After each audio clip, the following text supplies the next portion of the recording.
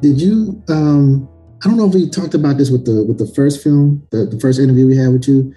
Did we tell y'all the story of how we almost didn't even have a part one? Like y'all would have never met us at all? No. Nah. No. Really? I don't think so. Actually, we made a video about it. It's on our YouTube channel. Oh, you're talking about the Charlotte thing? Yeah, the Charlotte. Oh my God. Yeah. So basically, You can't talk bad about Charlotte. no, they ain't Oh, got Charlotte. no. Nothing bad about Say what you gotta Charlotte. say, bro. Particular incident. Yeah. So the very was this before we did the first screening, or when we went to the symposium, the Black Mental Health Symposium in Charlotte? No, it was after. It was after. Okay. Yeah, it was after. So basically, we had an invitation to go to the Black Mental Health Symposium in Charlotte, and so we drive up. It's during the week or whatever. We drive up, and me and Chuck just talking. I'm driving. Me and Chuck just talking, and all of a sudden, Chuck grabs my steering wheel and just yanks it. He said, "Corbin, look out." It was a car making a beeline straight to me. So in my lane, No way. straight to me, exact same car, make, model, exact same, straight towards me. So Chuck yanks it. I slap his hand out the way. I get control of the car and everything. So you got to figure I was doing 70, and I get straight and continued our drive to Charlotte. We get to the mental health symposium in the parking lot. Chuck gets out, walks around the parking lot. He probably looking at me like, "Corbin, why are you so calm right now?" I'm just like, just whatever. So we do what we do. We show a little bit of the film at the symposium, whatever. Be there for a little bit, get back on the road to go back. We had a meeting with a therapist on Six Forks or whatever. After that meeting, something said, Google driver going wrong way in Charlotte. That was right outside of Charlotte. Wrong way. Yeah. I pull it up. After we dodged her, she hits a truck. Oh, God. Dies upon impact. Wow. Come to find out, she just left a mental health hospital. Yep. Wow. That day, just left. I don't know whose car that was. She got in that car and drove. It was a police chase. Yep. The police were chasing her? Police were chasing her, but the police was in the other lane, going opposite Going the direction. right. Wow. So imagine you're on 85. Yeah. And you see a car, and I'm looking at my peripheral like I know I'm not tripping. It takes you a minute to register that. Yeah. Yeah. You know how you're on that turn and somehow the car is going, let's say, eastbound or whatever. Look like they're in your lane, but they're, going the opposite direction. So imagine that.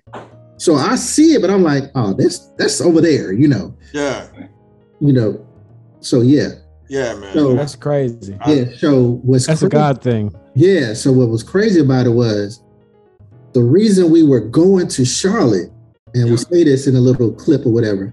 The reason we was going to Charlotte to show the film is almost the thing that took us out. That's right. Yeah. That's crazy. And the crazy thing is, Corbin, we didn't even talk about it, did we? Nope. We didn't talk about the lady that day, man, because we were both like, there's no way to. I mean, like we're literally inches from hitting that car. Head on. Yeah. And that's when we realized, man, we're here for a reason. Yeah, man. We're for a purpose. You got something to do. Yeah. So that, now we think back to that day, it's like we wouldn't have met you guys. Mm-hmm. We wouldn't have released the film. The first one, we wouldn't have, this is like, okay, this is real. Those are my guests on today's show, Charles Crouch and Corbin Coleman. They are the founders of the 4C Visuals Group.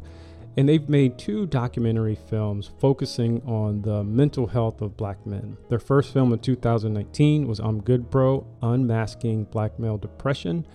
And they've now created part 2, which is I'm Good Bro 2, 2020, a look at the mental health of Black men through the experiences of 2020. You can find their films on YouTube at their YouTube channel, 4C Visuals Group. Stay tuned. We're going to talk more about part 2.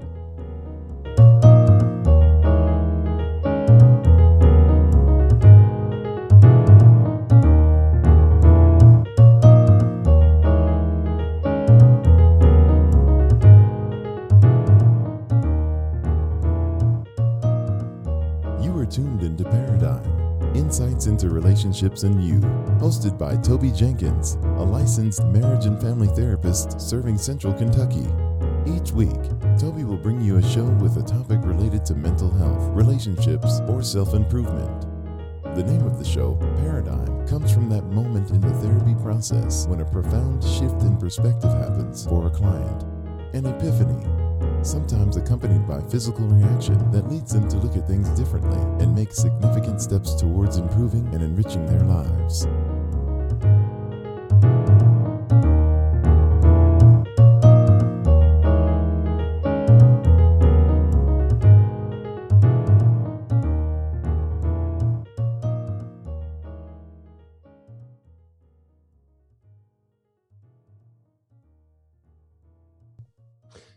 We are back. You're listening to Paradigm, Insights into Relationships and You. I'm your host, Toby Jenkins. Today, we are talking with the founders of 4C Visuals Group, Chuck Crouch and Corbin Coleman, and their follow-up to I'm Good Bro 1, which is I'm Good Bro 2, 2020. And so, you know, one of the things about part 2 is that it captures COVID from a not an all-inclusive Black experience, but very key things in the Black experience of 2020. And we talked a little bit about, we hit the shutdown. You were in the middle of getting part 1 out, and actually COVID kind of helped, in between during the commercial break. COVID was a very unequal experience for a lot of people. And I used, for example, being a therapist and being able, for me, to be able to pivot to telehealth and having more work than I knew what to do with. And that was definitely not the case for everyone. And it was a very unequally experienced event for everyone. But, we kind of stopped with like COVID, with Kobe, and then a couple of the killings that took place of Black men in particular. And your film does a really good job of showing specific responses to some of these really shocking events and people taking it in. So where in the Black experience of 2020 does it go next? And then what were you trying to capture and show from it? I think next it was and me and Chuck went back and forth with this as far as the dates, because as you stated, some things were, they tried to hide up under the rug, the Ahmaud Arbery and then Breonna Taylor. Like, what really happened first? We were trying to figure that out because, again, with Ahmaud Arbery, they were trying to hide that, basically with the killing in Georgia. So once we sort of figured that out, we just sort of lumped them together because everything seemed to happen back to back to back to back. So we wanted to film it from that perspective. Like, once we got through this, here comes something else. Once we got through that, here comes something else. And it just, we really didn't have enough time to grieve. Yeah. We didn't really have enough time to heal from that perspective. And some of the things that we maybe have taken for granted, we didn't realize how much that we would miss those things. There was a particular part in the film where I talk about, my daughter, she didn't have a prom.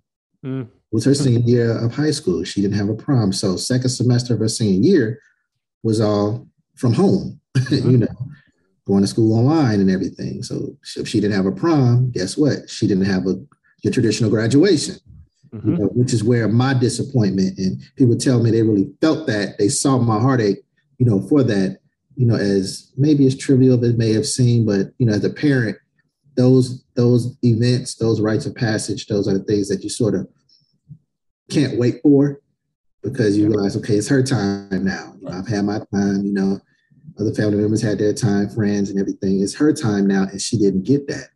So that was my disappointment.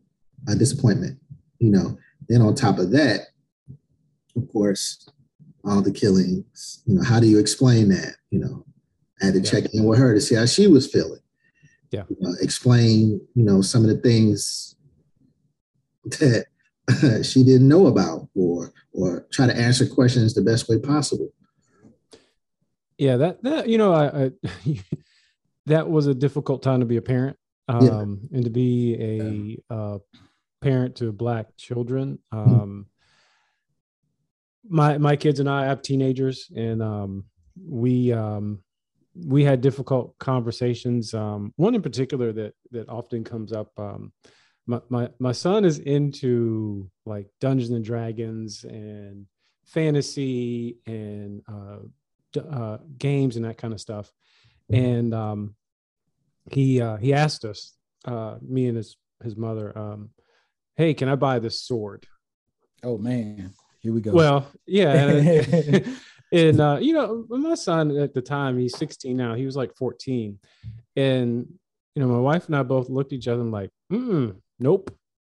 And then having to have that conversation with my son, like, no, because it's dangerous for you. And does it feel like may have felt like a little bit of an overreaction, but not really. And so having to have that conversation with my son, yeah, you think it's fun, but if you take that out of this house, we don't know how that's going to be interpreted. And that could be really dangerous. I had the same thing with my son too. The talk. I'm sorry, Sean. Was it the talk? What we have to give our kids in particular. Yeah, for me it was. Okay, for you. Well, we had quote unquote the talk, but this was like a further extension of that, because he wanted not the sword, but the short version. What's the dagger looking thing? Yeah. What they call it? Dagger, so I was like, hey man, nah, we can't do that. I was like, I don't really care about you having it, right? Just like he wanted a pellet gun, because the boys he hang out with, most of them are Black. I was like, but if you walking down the road, y'all all walking down the road, you got these pellet guns. Pellet guns look like real rifles. Mm-hmm. Yeah. I was like, nah, we can't do it. I was like, Miles, I'm sorry, but like, we can't do that. And I can't allow you. I understand why you want it, right? Y'all out shooting squirrels or whatever. I did that when I was a kid, right? But I did it in a Black neighborhood where people knew me, and it was in the country. So like everybody, it was just something you did. It wasn't a big deal. But being in a different surrounding where you have a more mixed population, like, no, I can't allow you to do that, right? And so it was frustrating for him. Yeah, when we can't see what we have seen in the news and on television and not take that into consideration. Yeah. It's weird, not to cut your guys off, but it's kind of in the line of what y'all are saying. I can't remember the specific day that George Floyd happened, but if you really, and I think May 30th or May 25th. Yeah, it was May. I think, and it's kind of 2 points. I think the reason why that resonated so much is because we saw this in real time. Like, there's no footage of Breonna Taylor. There's a footage of Ahmaud Arbery, but it was way after it. But the nation watched that in real time. But just a quick story. My son was 8 at the time. And my son likes to ride his bike. And a lot of times I have to, how we are as fathers. So I look both ways. Stay focused when you're on the bike, et cetera, et cetera. Mm-hmm. So, and I live in a very, Very good neighborhood, like no crime or nothing. So I just noticed one day it was a bunch of cops behind my complex. And so like any concern, I was like, what's going on? And so I went back there, and Jordan, my son, was with me. And a person, make a long story short, a person got hit on a bike by a car. I'm not even sure if they survived it or not. So I said, well, this will be a good learning tool for my son. It was a younger white cop, right? Excuse me, officer, I said, can you, just kind of stress the importance of bike riding safety. You know what I mean? Mm-hmm. Extremely nice cop. I mean, just very nice. Call me sir. Son. Listen to your father. But I mean, and to the point where I was like, wow, he was really nice. Like he was like what a cop should be. Get a cat out of a tree. Right. And it really like kind of changed my, I was like, wow, they are really good. And the next day, George Floyd happened. Wow.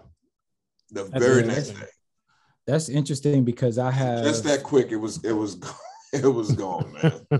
Wow. Yeah. I could totally see that. So I'm involved with a nonprofit, and my friend Tisha, she has the CMPD come in. So like, I have a whole group of cops that I'm straight cool with. Right. I even see one of them at the gym where I work out. Right. And so it's really weird. It's almost confusing. Right. Because it creates also a situation where you look at some of them like, are you really who you say you are, or like who you pretend to be when we're all together? Or is it like, something in the background? It's just weird because it shouldn't be that way. It's like, hey, these are good folks. Right. And they're with Black kids because we're in a Black neighborhood. So like rec center I grew up in kind of thing. Like and it's really awkward to be on one hand, see stuff like that. But then on the other hand, you have a whole group of people who are just not like that. Yeah. And they have to fight against that themselves. Cause I asked them about it and they're like, bro, we're stuck. Yeah. It's complicated. I was having a discussion with another guest, and he emphasized the point that I think about this from a therapy standpoint, that we are way more comfortable with binary choices, meaning all cops good or all cops bad. And seriously, I mean, that's how if we can put it in a box, but there's way more nuance to it than to be able to simplify it that way. And it's complicated, which means we have to treat it like it's complicated, because it is. I could not imagine doing that job. I could not imagine doing that job. Yeah. I know the average citizen is not always the kindest or nicest to cops, to police officers as well. Well, we're up against a break. We're talking with Chuck Crouch and Corbin Coleman and Shine the Chef, and we are walking through part 2 of I'm Good Bro. This part 2 focuses on 2020 and certain parts of the Black experience of 2020 and beyond. So we'll be right back.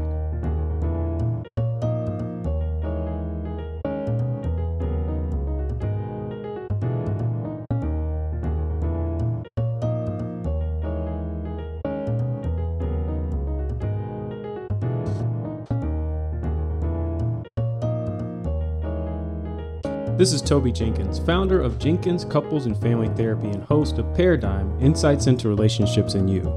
Jenkins Couples and Family Therapy is a proud sponsor and supporter of Paradigm, Insights into Relationships and You. At Jenkins Couples and Family Therapy, we work with couples, families, and individuals walking with you through life's challenges and transitions. You can find out more about Jenkins Couples and Family Therapy and request an appointment through telehealth or in person at www.jenkinscft.com or by calling 806-0093. We are back. You're listening to Paradigm, Insights into Relationships and You. I'm your host, Toby Jenkins. Today, I have the founders of 4C Visuals Group, Charles Crouch and Corbin Coleman, and my buddy, Sean the Chef. So, we've been talking about I'm Good Bro Part 1 and I'm Good Bro Part 2, 2020. And Part 2 sheds a light on very specific aspects of 2020, and I would say from a Black perspective. And so we talked about the numerous kind of things and tragic things that happened and the impact it had on us across the board as a culture, as a society. And, I said earlier, my rule of thumb, or most therapists, their rule of thumb with stressors is that 3 things usually the most we can deal with. But, as a society, we were dealing with way more than 3 things. And we saw the fallout. But one thing that's become clear at this point in 2022 is that the demographic that has had the most increases in mental health issues, suicide ideation, suicide attempts are Black teenagers. And I don't want to give the wrong number, but in the last 6 or 7 years, the number of Black teens who have attempted suicide has tripled or quadrupled, and it's growing. And so, just for perspective, teens are not the highest in terms of rates of suicide. And so, when you look at demographics, it's that Black teenagers are growing at a faster rate than a lot of other demographics. And so we can't, and I don't think we'll know for a while what the last 2 or 3 years have done. Because I know across the board, Corbin, you talked about the experience of your daughter who missed graduation. My daughter too didn't have a graduation, dressed up for a prom. She and 5 or 6 of her girlfriends had their own little mini prom. And so that's kind of, there's some things that were just missing, but your film touches on that. And so one of the things that you talk about, or one of the guests or one of the mental health specialists talk about, is the role of vicarious trauma. Mm-hmm. And so yes. Vicarious trauma is essentially you being traumatized by the trauma of others. And so in particular, like we talked a little bit about George Floyd. And so all of us are in that age demographic. Yeah. And so it's very easy for us to put ourselves in the position that George Floyd was in and experience that trauma, even though we weren't there. And I've probably said this before, I still have not watched the whole thing. Too much for me. But I was also, so your film both films play a significant role. And one of the roles, I haven't talked to you guys since 2 years ago, but I facilitated a screening of your film at a fraternity convention in the state of Kentucky. And it created an opening for this room of 100 men, young men, to be vulnerable and talk about some of their struggles, and to be affirmed by this large group of men to say it's okay and getting help is okay. And these are conversations that I don't think would have happened without the films you make. So your films play a very significant role. And it's one of those things, I'm assuming, and I'm probably pretty good assumption, that it's like you give it to one person, they give it to 3 people, and then it spreads and has tentacles. But it's definitely a conversation that we need to have, which is why I went into the work I do, because a lot of men, well, the field of mental health is dominated by women, and a lot of men will not go to therapy because they don't feel like they're understood. I mean, you can barely get a man to go to the regular doctor, man. Well, that's true too. Yeah, I mean, it's, and it makes me feel good, and I'm sure Corbin shares the same sentiment, to know that, that our film is being shown in places that we don't know about. I mean, like that's awesome to me. Yeah. To know that somebody may be showing it right now, because it's, and Corbin to tell you, I mean, when we made this film, I mean, it was our first film. We were learning as we go, editing, and I mean, all of this. And we just wanted to get some awareness out. We had no idea that it would just grow legs like it did. Yeah. So, I mean, that's awesome that it's touching so many people. I mean, and Corbin can tell you, like at the screenings and stuff, I mean, men are just opening up just to our mouths are just agape. Like, wow. I mean, just sharing stuff like, hey, I've never said this before. Yeah. So it's a conversation piece, and that's why we did it. So I appreciate it, man. Yeah, and it's we never thought in a million years. We just wanted to provide information. We didn't know it was going to do all of this. Yeah. And to the point where we had a following. People were asking us, well, we're going to do a part 2, and that was like the reason we did a part 2, because people were asking for it. Okay. We didn't know it was going to talk about 2020, pandemic and everything like that, because we was going to talk about something completely different. We was going to be more solution focused at that point. But it just, like you said, grew legs of its own, and it's still doing it now. I mean, if we have an ask, we're almost at 20,000 views. Wow. So we're close. So I think we're just maybe either right at 1,000 short of 20,000. So by the time this plays, Toby, maybe we'll be at 20,000. I don't know. So tell people to watch it, share the first one. Do. Yeah. That is a huge milestone, especially for a first time filmmaker. First time. Yeah. It's a huge, milestone. Especially with it being just short of an hour, usually that doesn't get that many views.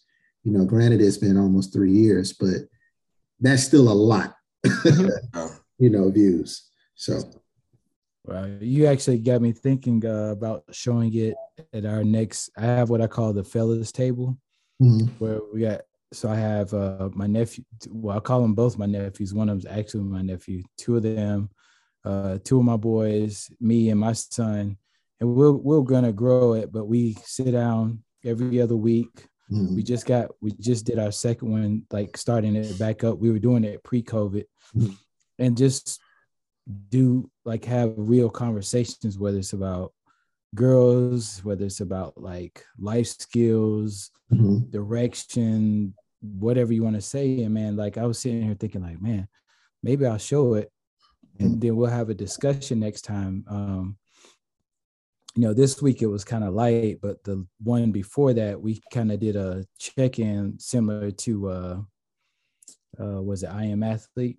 Yeah, like what are you at? Yeah, where we at, right? That's in the whole conversation, bro. We were 3 hours talking just from, hey, where are you at? Right? And I even had a chance for my son. He revealed some things that he went through during a divorce.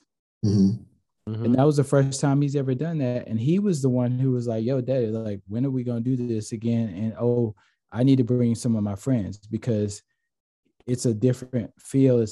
He sees it. It's like, man, feels good. Like, and I'm with other men and we get to learn. And like, we learn as the old kids from the young dudes, right? About different things that we're looking at them like, what in the world is going on? And then they explain to you like, dang, that makes sense, right? But before that, it didn't make sense, so it's really cool, man, just to see how your film impacts people, and then they can share that with others, and it grows. And if we can continue to do that, then,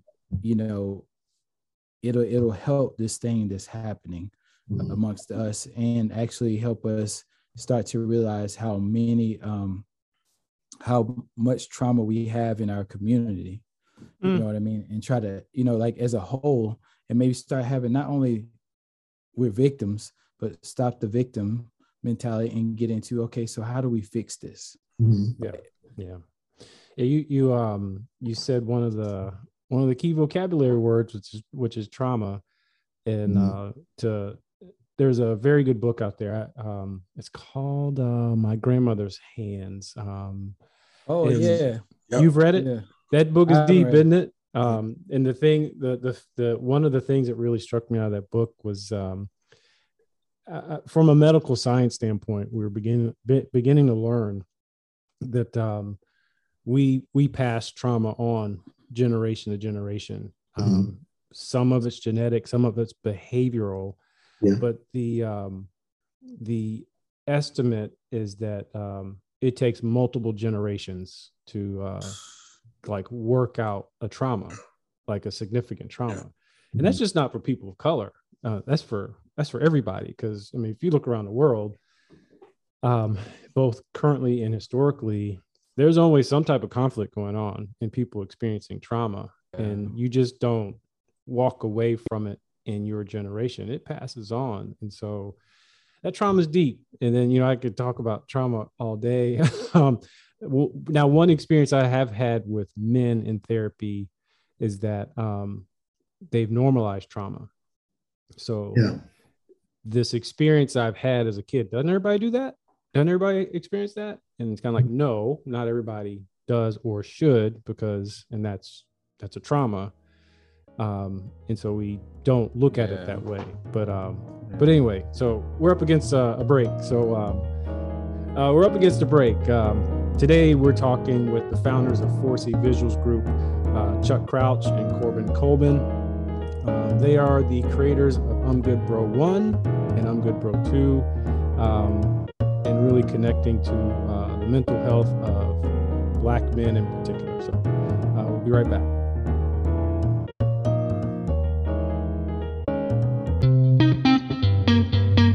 This is Toby Jenkins, host of Paradigm, Insights into Relationships and You, and this is Woman Insight. One of the other patterns I look for when I'm working with couples is adjacent trauma. And adjacent trauma just means that one person's traumatic experience perfectly complements the other person's experience of trauma or being adjacent to the trauma. So for instance, if let's say the wife grew up in a family where her dad was an alcoholic and struggled all the time, usually that second generation despises it. However, it's not uncommon for this wife to then be attracted to a partner who is struggling with alcoholism. And so what you get is this kind of unconscious comfort with the trauma because you've had a lifetime of living with it, dealing with it, in some situations being the caretaker or rescuer. So then in your current relationship, you know what that role feels like, and it's something you've always done, even though you despise it. And when the one partner despises it to a larger extent, that's when it becomes really difficult for a relationship to get out of these kind of problematic cycles. This is Toby Jenkins, host of Paradigm, Insights into Relationships and You. One of the biggest stressors that we encounter is money. Money issues strain our family life, create stress in our relationships, and can provoke serious anxiety and depression, and many don't know where to turn to get relief. That's where the Darius Norman Show comes in. The Darius Norman Show airs daily on WTTA FM 101.2 from 1 to 2 p.m. Darius Norman is a certified credit and financial counselor and author of Rewriting Financial Rules. It's his objective to empower others with educational tools and services to assist them in taking control of their financial and credit issues. Tune in to the Darius Norman Show on WTTA FM 101.2, and you can follow him on Twitter at the Darius Norman Show.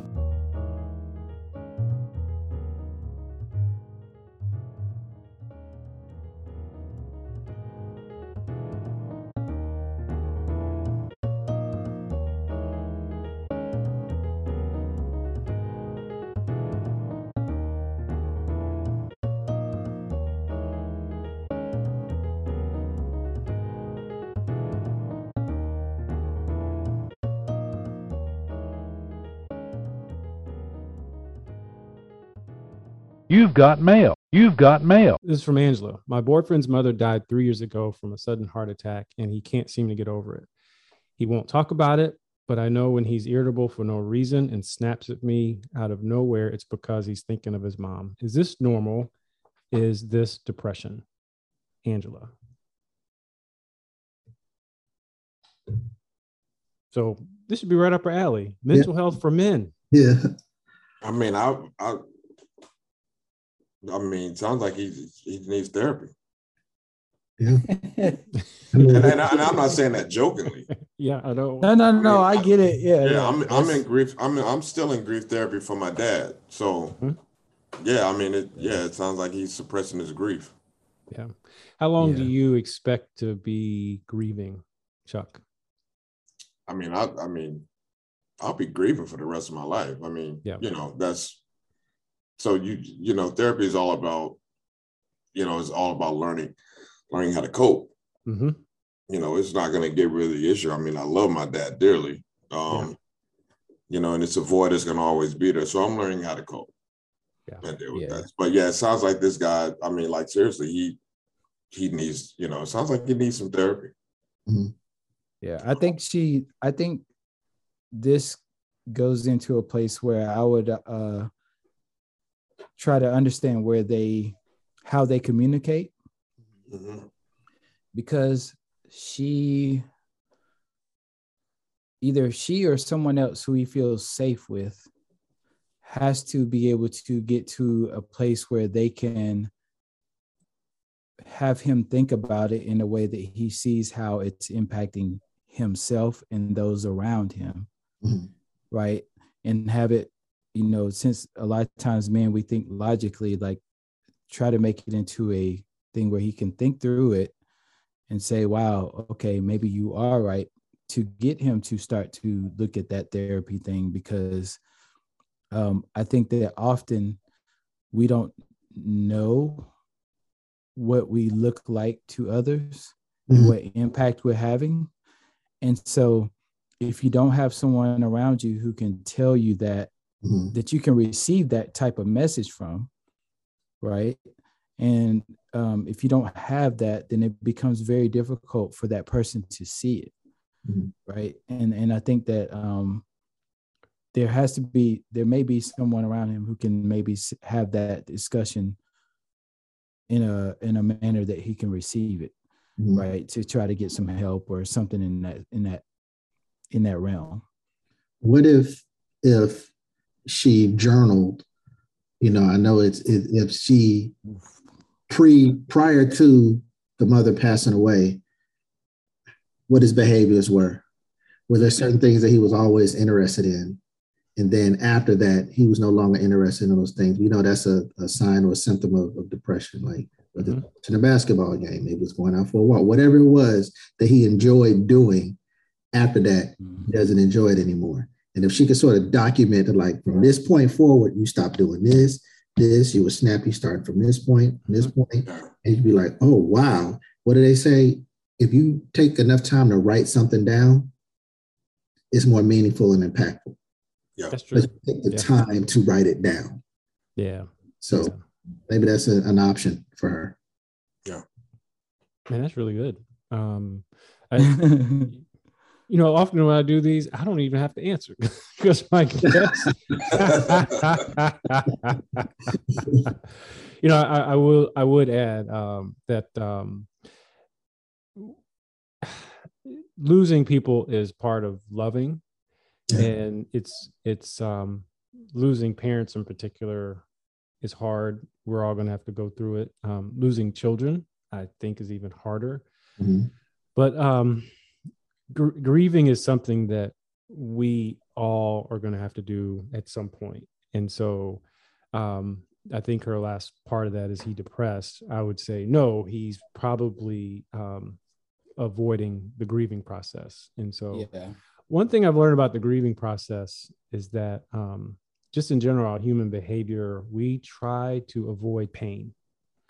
But one thing about the grieving process is and this is a role that Angela, you could play with your husband, but grieving with him so he's not grieving through it alone, is beneficial, but also encouraging him to get help and also to stop avoiding these hard feelings of missing and longing for your mother who just passed away. And so there's actually healing through facing those really difficult, hurtful feelings, and giving yourself time and space to cry, to miss her, to smell, if you still have a piece of clothing that reminds you and you can still smell it, hear her voice on a voicemail. All those things are good ways to process grieving. And like you said, Chuck, it's like a parent, that's a lifelong grieving process, and you learn to live with it. And I think you're on the good side of it when the thought of this parent doesn't bring immediate sadness, but you can remember the good times. Right. Think about what they did for you and those kind of loving things. So hope we helped you, Angela. Don't touch that dial. We'll be right back with more Paradigm, Insights into Relationships and You with Toby Jenkins.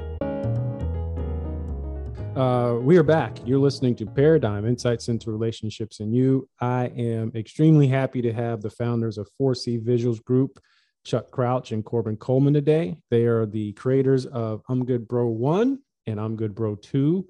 Highly, highly recommended. And my good friend, Shina Chef. So when you do these screenings, you do a lot of them on college campuses with various organizations. What kind of questions do you get coming from your film? Well, we always give a disclaimer. Always give a disclaimer because, as we tell people, we're just filmmakers. We present the information.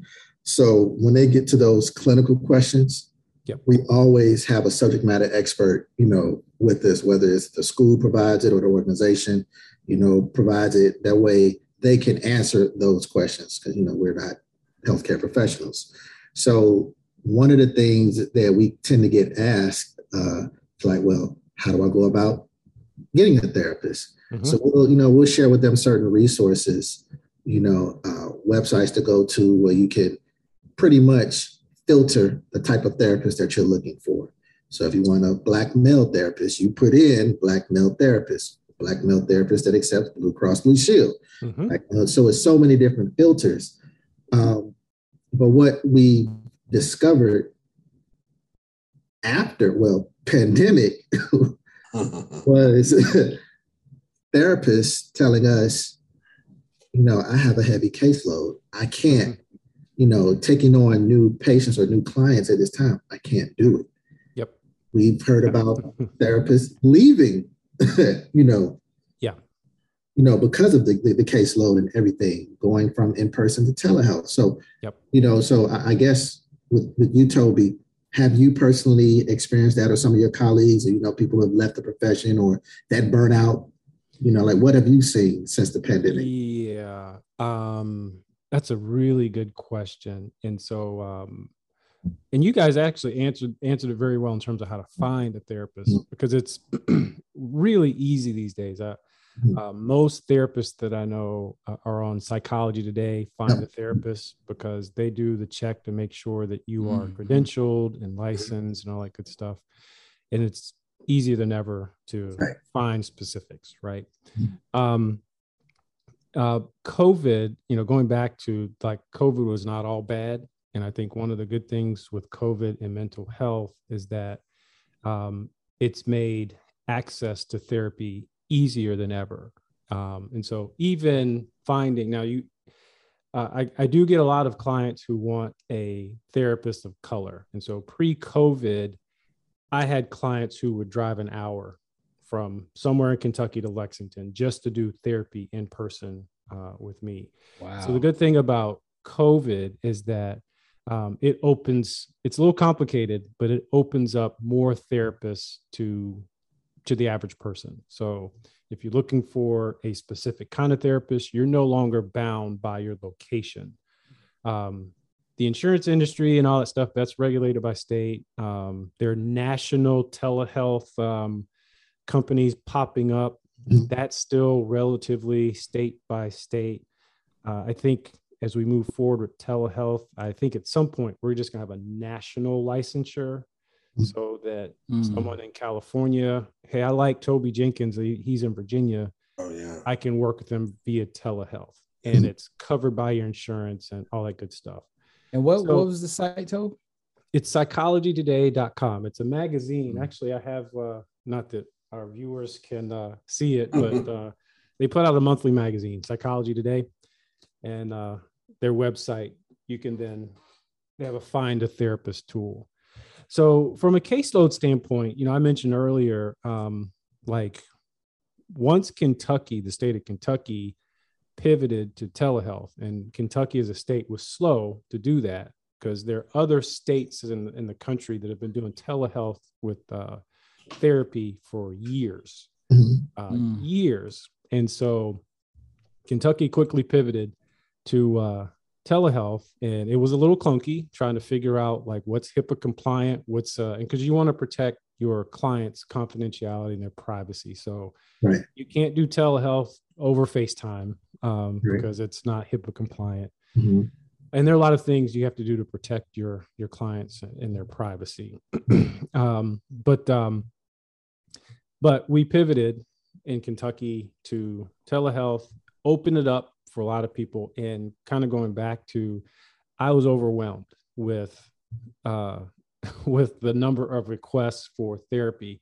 And early during the pandemic, I kind of thought, man, it's easy. I don't have to go anywhere. I can sit in my basement and do therapy all day. And just like for perspective, and also I teach, when I was teaching at UK, in particular, I spent a lot of time on burnout. And so from a therapist standpoint, since you are the tool, you have to take care of yourself. And like, for instance, I have a limit to how many sessions I will do in a week. And there's some designated times I take off just to make sure that I am engaging in self-care, pouring back into myself. Because if I'm fried mentally, No good. I'm no good. And so that sweet spot for me is about 20 sessions a week. And so you might look at my calendar and say that leaves a lot of time, but basically for every hour you do therapy, there's another 20 minutes of administrative stuff you have to do. And so it's a full workload. And so from a therapy standpoint, I did get to a point where I stopped taking clients because especially early in the pandemic, everything was urgent and very intense. But I would say, how did that impact you personally from, that? Because I often think about that for therapists and lawyers, like divorce lawyer types or people who deal with personal things that are going on that can, you can be affected by. You have to learn how to develop some professional emotional distance. And so when I first started doing therapy, I was really invested, especially with couples, because that's my thing. And so, for instance, if, I poured into a couple because I'm going to save this couple from getting divorced, and they got divorced early on, I was like crushed. It's like, I just can't believe this. Wow. I mean, it'd take me a while, but, over time, as I've gotten, a little longer and more experience, I know I have to have some distance from it. So my client's plight isn't my plight. Now, there is stuff that definitely hits me hard. And so that's where the self-care comes in. Yeah. And so I've learned, I can feel it, and I get fatigued. I have a hard time sleeping, all those kind of things. And you just can't see everyone. And so I've been, for the last 2.5 years, I've had a waiting list, worked it back, had a waiting list, worked it back. But I encourage, one of the takeaways from your film is that people should seek out therapists and get help. And the demographics of therapists is that if you are Black or a person of color, it's a very small percentage of licensed therapists out there. And so I encourage people to not only look for Black therapists if you're Black, because there's a whole lot you can learn from someone that doesn't look like you. And, you know, for perspective, kind of going back to what we were talking about in the break there, sometimes when you have to explain things that someone in your culture kind of knows you don't have to explain, it can really shine a light bulb and say, no, that is kind of jacked up now that I say it out loud and explain it in detail to someone who doesn't know. And that's kind of the advantage, because someone outside of your experience can challenge you in a way that someone inside cannot. And I guess it would cause you to actually think through it more when you're trying to explain something that is not part of that culture, right? Inherently, or whatever the case may be. Or even if it's somebody who just has no idea what you're talking about, when you have to break things down, you can think through it. And a lot of times I think that triggers actually thoughts to help you cope with, like, actually, oh, wow, wait, I didn't see that before. Yeah. Right. And you can, I mean, most therapists get some type of cultural competency training. I know I did, because I work with a broad cultural, base. And so there are cultures that I'm not as well versed on, but through my training, you have to. And so, and then you just learn how to approach it. And so be curious, remove your judgment, ask questions. And a lot of people from different cultures are very happy to explain to you, well, this is what it's like from my culture. Yeah. And this is how it's a little different. So that's kind of my spiel on. So I encourage everyone to seek out, and just don't let the color or the background of the therapist keep you from getting help. Is there like a what they call the Great Resignation in your world? Not so much, and it's and I think it depends on where you are. And so for me, I am relatively sheltered and shielded because I'm in private practice. Okay. And I have a lot of autonomy, and I make my own schedule. So if I get to the point where I'm feeling like I'm at the edge, I can cut back. Okay. But a lot of the therapists I know, like previous to COVID, kind of the rule of thumb were most fresh out of master's program therapists lasted about 4 years before they got out. Wow. Really? Yeah. Wow. Yep. It's hard work. It's hard work. And so you're seeing the Great Resignation, like with teachers, nurses, right? Also, social workers. Yes. Social workers, really, really tough right now.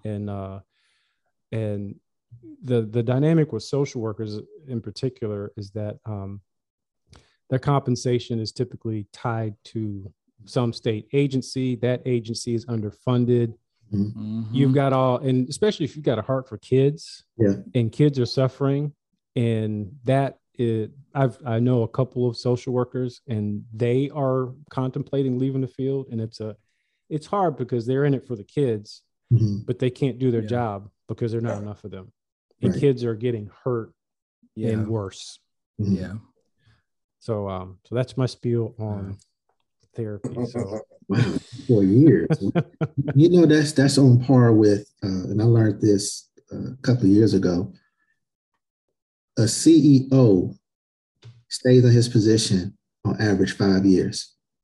Yeah. I know an executive coach, and that's that. And it's the different end of the burnout cycle, but being in that kind of leadership is extremely taxing. It's isolating, and it has its own unique challenges.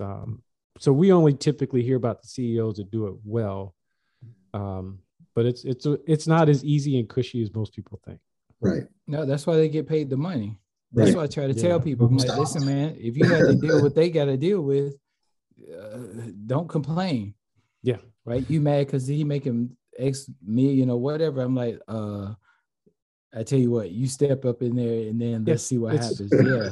Well, and a lot of one of the things that makes it so isolating is that the pyramid narrows and you don't have peers. Lonely. Exactly. Yeah, it's lonely. Exactly. And you can get, so it's complicated. But man, this went by fast.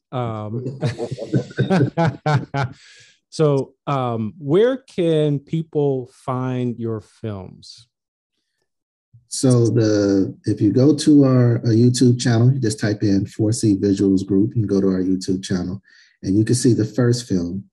The second film, it is unlisted because we're doing our film festival run right now, so we can't have it out public right now. However, Toby and Sean, if you guys wanted to, you can still share it, so it's unsearchable.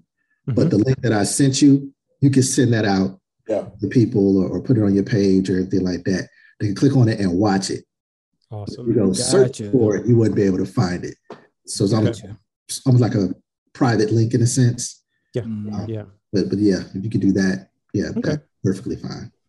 Man, best of luck with the upcoming showings and film festivals. Your work continues to touch at something that needs to be talked about more and exposed. So keep up the good work. Actually, we do have, and Chuck, I'll let you, because you can explain this a lot better than I can.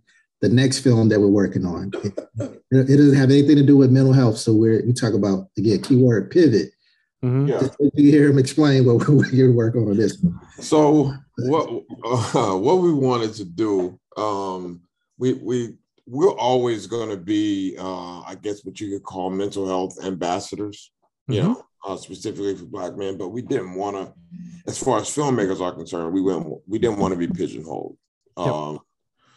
So it was like, okay, Corbin, we've talked about men for these, our first two films, and so our next film is going to be, we think it's going to be pretty controversial. But it's basically it's going to be the film is about womanism or the Black feminist movement.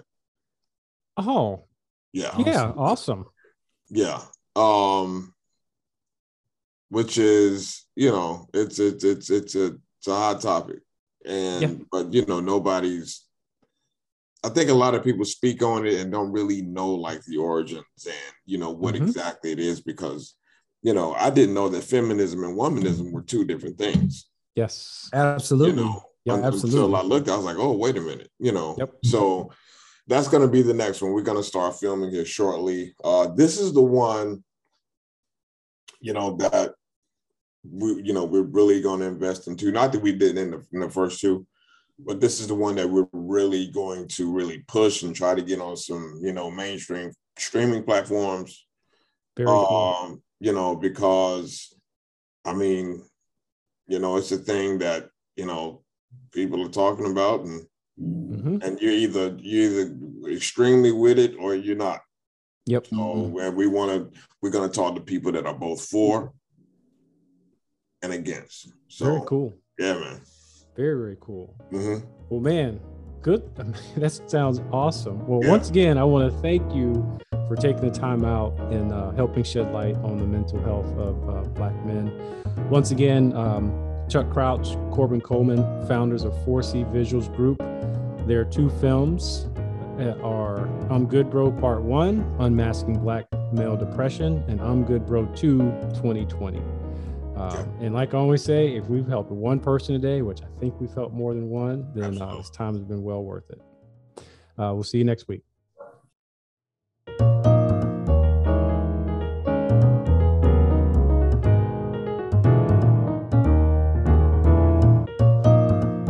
If you have a relationship, therapy, or personal growth question you would like answered on the air, email me at toby@paradigmradioshow.com. You can find archive shows and additional details about guests of the show at the show's website, www.paradigmradioshow.com. You can follow weekly 1-minute insight posts on the show's Instagram and Twitter feed at Paradigm Radio Show. For archived episodes, you can find episodes wherever you subscribe to podcasts: Apple Podcasts, Google Play, and Spotify.